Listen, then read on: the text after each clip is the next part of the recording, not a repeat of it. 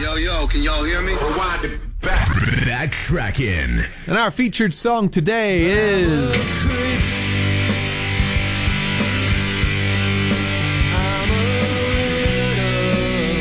I was a bit surprised to hear Creep by Radiohead earlier this year in the movies, right? So if you went to watch Guardians of the Galaxy Volume 3, they used the song at the start when they're showing the sort of quiet life that everyone is living. Do you remember? When you were here before, couldn't look you in the eye. So everyone's a bit down on their luck, and the camera pans around and shows you Star-Lord and all the other characters. So the original song was released in September of 1992 and would be on Radiohead's debut album, which was titled Pablo Honey. The lead singer Tom York has said that the inspiration for the song and the lyrics was that he felt it was quite difficult for him to be a man in the 90s in terms of how you would interact with the female of the species. It's difficult to be very masculine but also sensitive at the same time, and so he had difficulties there, he felt. Not everybody liked the song. In the band, the guitarist Johnny Greenwood famously did not like the song, and so when they were creating it and recording it, when it came to the chorus, he would strum his guitar with muted strings because he didn't really like the song and he was trying to sort of mess up the sound. Little did he know that that would go on to be a very iconic part of the song. So you'll hear the 3 strums of the dead strings just before they launch into the chorus, and that sound effect is key to the feel of the song, even though it was done to sort of sabotage it. Here it is, our BackTrackin song of the day on 1FM. When you were here before,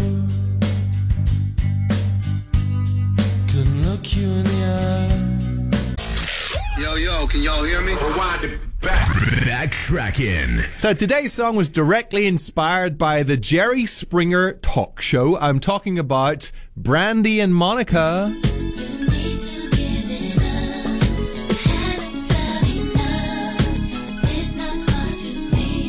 The Boy Is Mine. So Brandy was at home watching TV and she was watching the Jerry Springer show.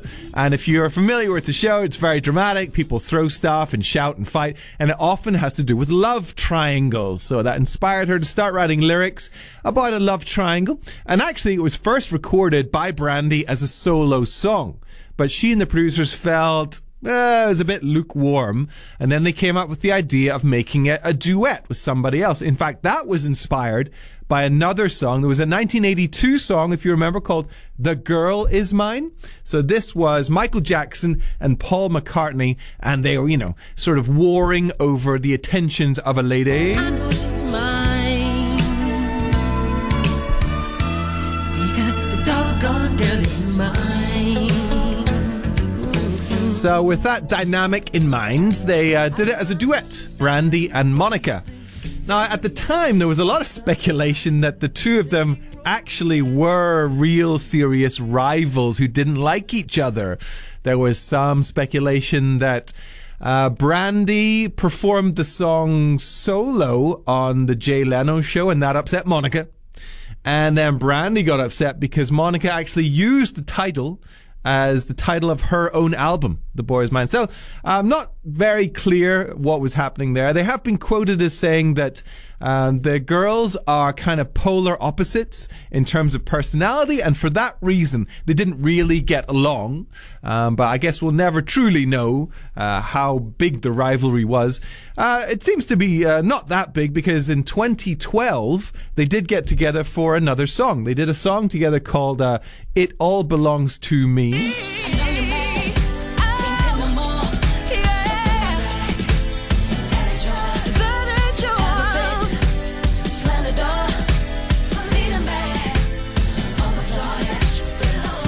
But they will always be known for this collaboration. It's our BackTrackin song of the day.